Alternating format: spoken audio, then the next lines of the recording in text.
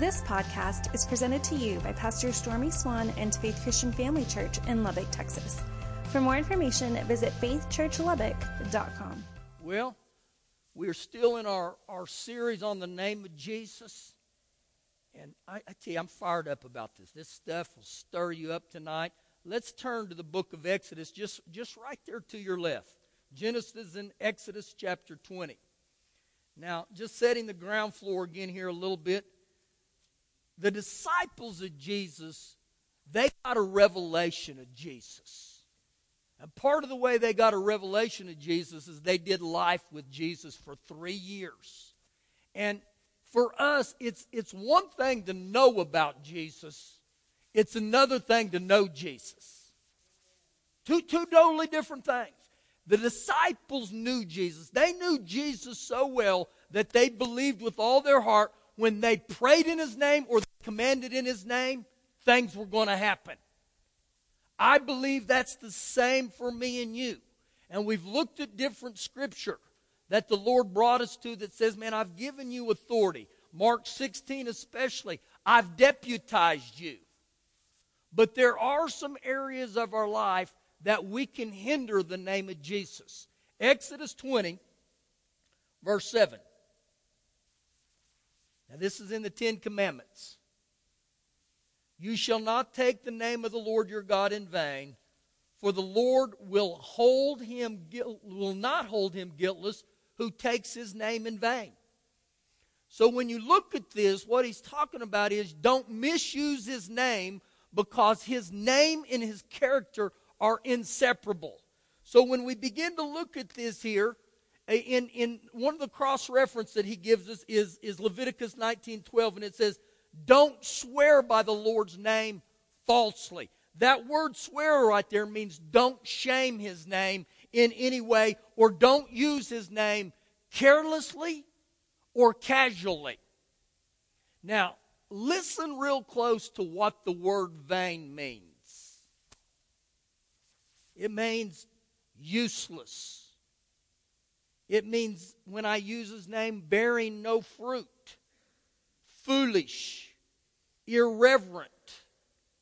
And many times the only way we've thought that you could use the Lord's name in vain was to take His name with a curse word. But you see right here that me and you can use His name foolishly, lightly, or frivolously. Now let me give you some examples about how you've probably done it, and I know I've done it. Anytime we get some information that may be surprising or shocking in our life, how many of you would say something like, oh my God? Now the big thing is OMG. It's the same thing. How many of you, when you've gotten shocking news, have you ever said, for Christ's sake, or Jesus Christ? See, it's very easy to get over and use His name lightly. And I tell you, we can't do those things. I had a grandma before she died. She wasn't always in her right frame of mind. And, you know, you could ask her something just like this. Grandma, would you like another cup of coffee? And she'd say, God, no. Well, we began to use that as a joke until the Lord dealt with me and said, don't mess around with my name that way. Don't use it carelessly, because right here, I believe this is part of the way that not only we use it in vain, but it hinders the name of Jesus. It hinders us from having the power that He desired for us to have. Go with me to the book of Isaiah 52, and I want to show you a little bit more of this. So what are we saying? Don't use false affirmations to describe the Lord's name, because the way I speak the Lord's name conveys how I really feel about Him. Isaiah 54, Isaiah 52, verse 4. Isaiah 52, 4. For thus says the Lord God, my people went down at first into Egypt to dwell or live there. Then the Assyrians oppressed them without cause or reason. Now therefore, what have I here, or what is this, says the Lord, that my people are taken away for nothing. Those who rule over them make them well, says the Lord, and my name is blasphemed. My reputation is darkened.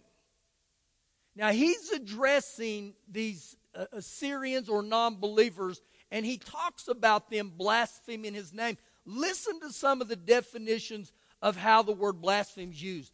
It's used in evil, to defame, to slander, to mock, and to disrespect. Now in that passage right there, he addresses unbelievers how they blaspheme his name. But you know what? If we're not careful as even believers, we can blaspheme his name. Keep reading what he says here. Verse 6. Therefore my people shall know my name. They shall know my name. And when we call on the name of the Lord, I believe it ought to be with great reverence. Jehovah, Yahweh, Adonai, the God who was and is to come. With great honor. And he said, so they will know my name. Therefore they shall know it in that day that I am he who speaks. Behold, it is I. So his name is to be respected and reverenced. And I believe this, the church as a whole, we need to learn to emphasize reverence toward the name of Jesus. But listen real close to me. I believe we need to emphasize to our children to reverence the house of God. Man, I was brought up, you didn't mess around in the house of God. And a lot of times, you know, your parents taught you that way with fear. You do that in church, God's going to strike you with lightning. He's not going to strike you with lightning, but it ought to be in our... How many ever had parents say that? I mean, my dad, he had to do that stuff to us all the time.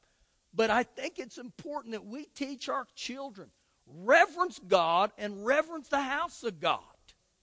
And the only way they're going to get that is for you to teach them. Now let's go into the book of Ephesians a little bit, chapter 1 again. We were there a few weeks ago. Ephesians 1. And as you're turning there, I want you to think about this just a little bit in using the name of Jesus or the Lord's name. If you take a positive and a negative, you're always going to end at 0. Positive, negative equals 0. Well, it's the same, I believe, with the Lord's name, that if I take the Lord's name serious, and then I take the Lord's name frivolous, and I take the Lord's name with great honor and great power, and then I take the Lord's name lightly, how do you know when you're serious? We go back and forth, and so this is part of what we're talking about here. Let's honor that name. Ephesians 1, verse number 19. And what is the exceeding greatness of his power toward us who believe? That's the key. Everything we do as New Testament believers, you're going to have to learn to do it by faith. You're going to have to believe that when you obey the Word of God, you speak the name of Jesus, you're going to have to step out by faith. Everything in the New Testament, that's the only way that happens. Actually, in Hebrews 11, it says, without faith, it's impossible to please Him. This is what he's getting over to, and he said, so you're going to have to believe according to the working of his mighty power, which he worked or exerted in Christ when he raised him from the dead, and he seated him at the right hand in heavenly places. Now, we talked about this a few weeks ago. The reason Jesus is seated at the right hand of the Father in heavenly places, his job is finished. Remember on the cross, he said, Father, it is finished. I've done everything I'm going to do. And so when Jesus ascended or descended out of this earth into heaven, he said, I give you the keys. That's Matthew 16, 18, and 19. You'll find that. So he gave us authority with everything that he had. And otherwise, you as a believer, you've been deputized. I have? Yeah, you have. Keep reading. Which he worked in Christ Jesus when he raised him from the dead and seated him at his right hand in heavenly places, far above all principality and power and might and dominion and every name that is named, not only in this age, but in the age which is to come. So when he tells us this list that he talks about in verse 24, the majority of those are demonic forces or the fallen angels. And because of conquest, Jesus said, my name is above every one of them. Now, I'm not here to put you on a witch hunt, to get crazy or goofy, but understand this. There is a devil and there are demons that their assignment is to wreak havoc on your life. Actually, John 10:10 says they want to kill, steal, and destroy. We have authority over them, not because of us, but because of Jesus. So he goes on to say in verse 22, and he, Jesus, God put all things under Jesus' feet and gave him to be the head over all things to the church, or for the church. Now we have authority in Jesus' name. Jesus' name is not some magical Pollyanna cracker, rabbit foot, knock on wood. No, the name of Jesus is something that's to be reverent. But when you speak that name in faith, understand this. Every one of these Yehus, these fallen angels that he talked about in verse 21, they understand clearly the name of Jesus. The devil's goal is to make sure you don't understand his name. Turn over just a couple pages to Ephesians chapter 6. Ephesians chapter 6. Verse 10. Finally, my brethren. In conclusion, my brethren, believers, ones that are born again, me and you, okay? Now let's get a hold of this right here. Be strong in the Lord. Draw your strength from the Lord. And in the power of His might. So the way I stay strong is through the Lord, and I operate by His power. Not by mine, but by His. Now, if you're born again, you can and you should. This is a right as a believer, as a Christian, that every one of us ought to get a hold of. See, the only place the devil can dominate or control a person is when they allow him to. Verse 11. Put on the whole armor of God, that you may be able to stand against the wiles, the tricks, the ambushes of the devil. Now there's a couple questions in there you got to ask yourself and then answer them. Who did he say was to put on the whole armor of God? You. And who did he say would have to stand against the tricks of the devil? You. But every one of us in here need to understand that I'm no match to the devil, except when I use the name of Jesus. That's where I learned to become strong in the Lord, and I put on the whole armor of God, and I learned to speak the name and use the name. Now, there's two reasons I believe personally the devil dominates us as believers. Is number one, is you don't know what the Bible says pertaining to this. In other words, you have no knowledge. Number two, you don't exercise the authority that God's given you. In my own life, has that happened? Yeah. I remember times in my life stuff would start happening. And man, I would put up with it and put up with it. And there would be days I'd cry out to the Lord, and the Lord said, don't put up with him doing that to you. Use the name of Jesus on him. Bind him up in the name of Jesus.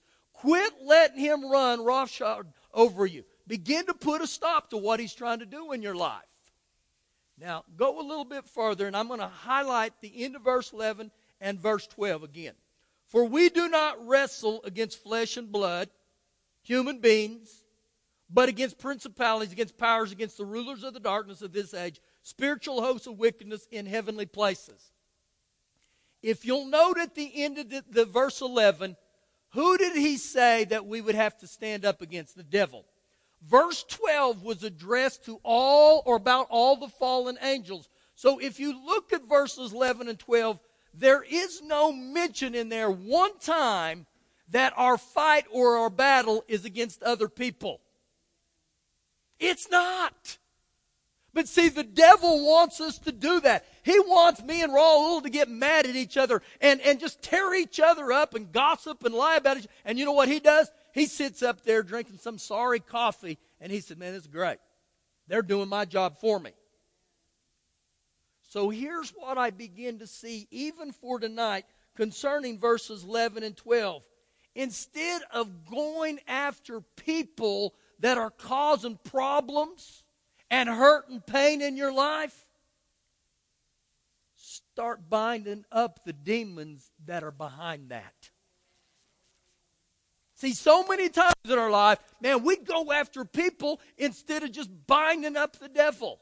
And if you work around people that are always causing strife and division, bind that up. How do I bind that up? You speak in the name of Jesus to that, and you tell that demon, while I'm around here, you're not going to manifest. You're not going to do that in the name of Jesus. Pastor, have you ever done that? Oh, yeah, I do that. I've done it on airplanes. I've seen people that have been stupid on airplanes, and I've just said under my breath, in the name of Jesus, you're not going to do that while I'm on this plane, devil. Now, it's aimed toward a person, but it's really not the person. It's that devil behind it. People yield to that. Look at the end here of verse 13.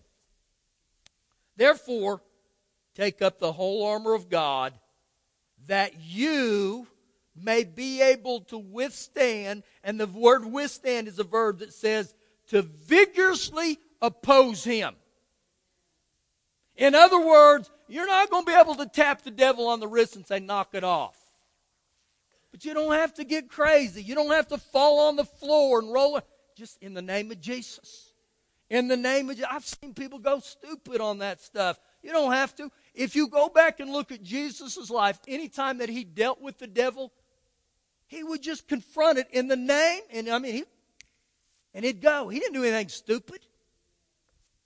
Now, as I began to look at this, I got to the place in my life where I thought, there comes a time when every one of us have to develop our faith in the name of Jesus. How do I do that?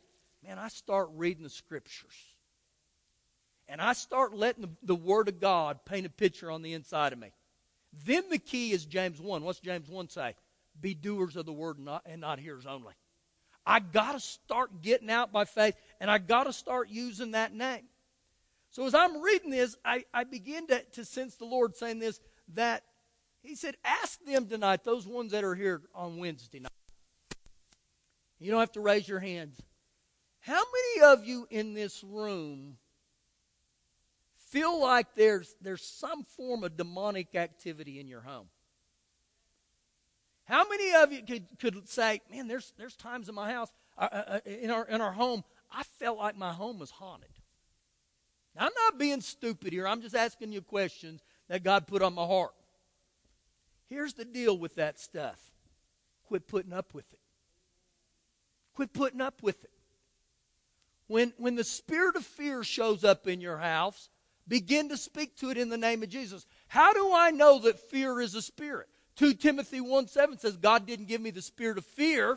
The spirit of fear, so fear is a spirit. He said, but of love and power and the soundness of mind. So in our lives, when fear starts showing up and your little boy or girl gets up in the middle of the night and says, I'm scared, don't tell him to go put his head under the sheets. Speak in the name of Jesus and say, no. Get up and address it. Now, let me tell you a couple stories, and I love to be able to give you real life stories in my own life.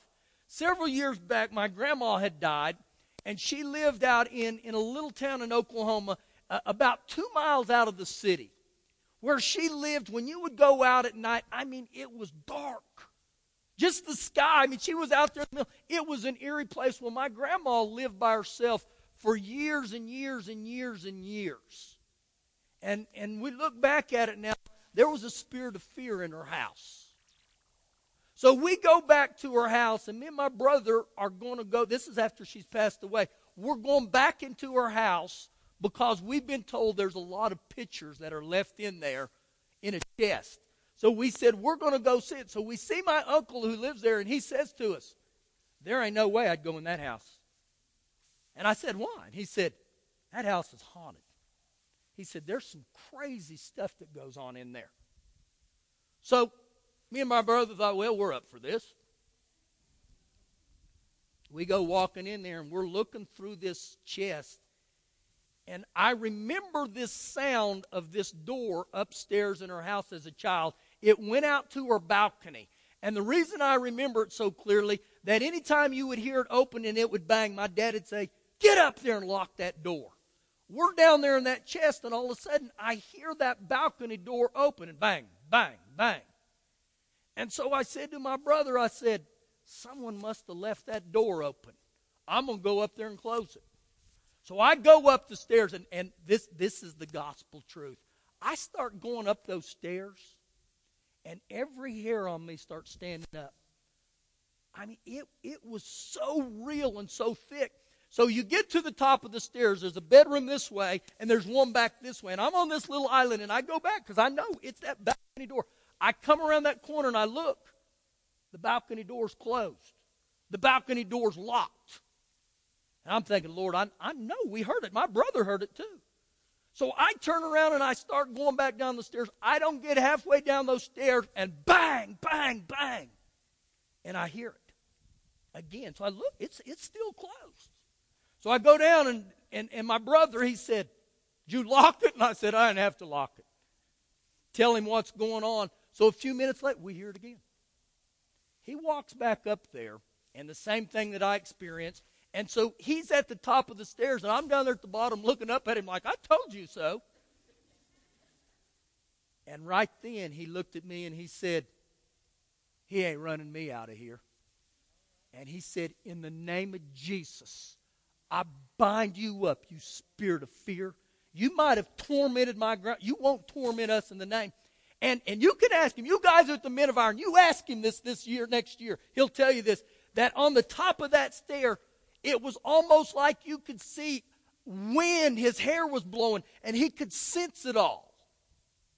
Now, here's the point in all that.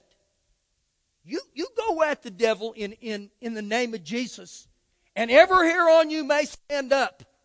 But you keep going at him and you start speaking the name of Jesus, the name of Jesus. Like you're shooting a gun. Just speak that name and keep speaking that name, because greater is he that's in me than he that's in the world. And the goal is he wants to cause you to buckle. He wants you to stop. Now, I can tell you story after story of this stuff. My brother was telling me just recently that he had a lady in his church. And I'm just going to tell you what he said, that this woman was raised Catholic. And she said, Pastor, she said, I have these candles in my living room. And she said, every time I light them at night, when I get up the next morning, they're knocked over. And she said, I have a 7-year-old son and a 9-year-old son. And she said, they tell me they've seen these demons. She said they have seen them with their physical eye. And she said, I don't know what to do. Do you have any clue? And he said, oh yeah. And so he began to show her biblically the name of Jesus. Now, I'm not telling you guys